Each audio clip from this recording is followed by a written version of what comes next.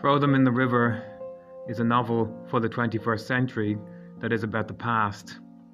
It's a novel that treats the familiar as strange and the strange as familiar.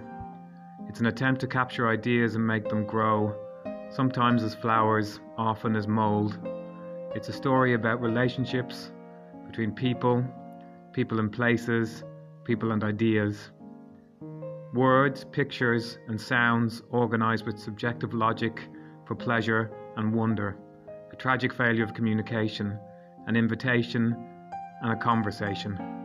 Take all your troubles, gather them in your arms, stagger under their weight to the keys of wherever you are. Look down, let your eyes creep, let your arms slacken, and throw them in the river.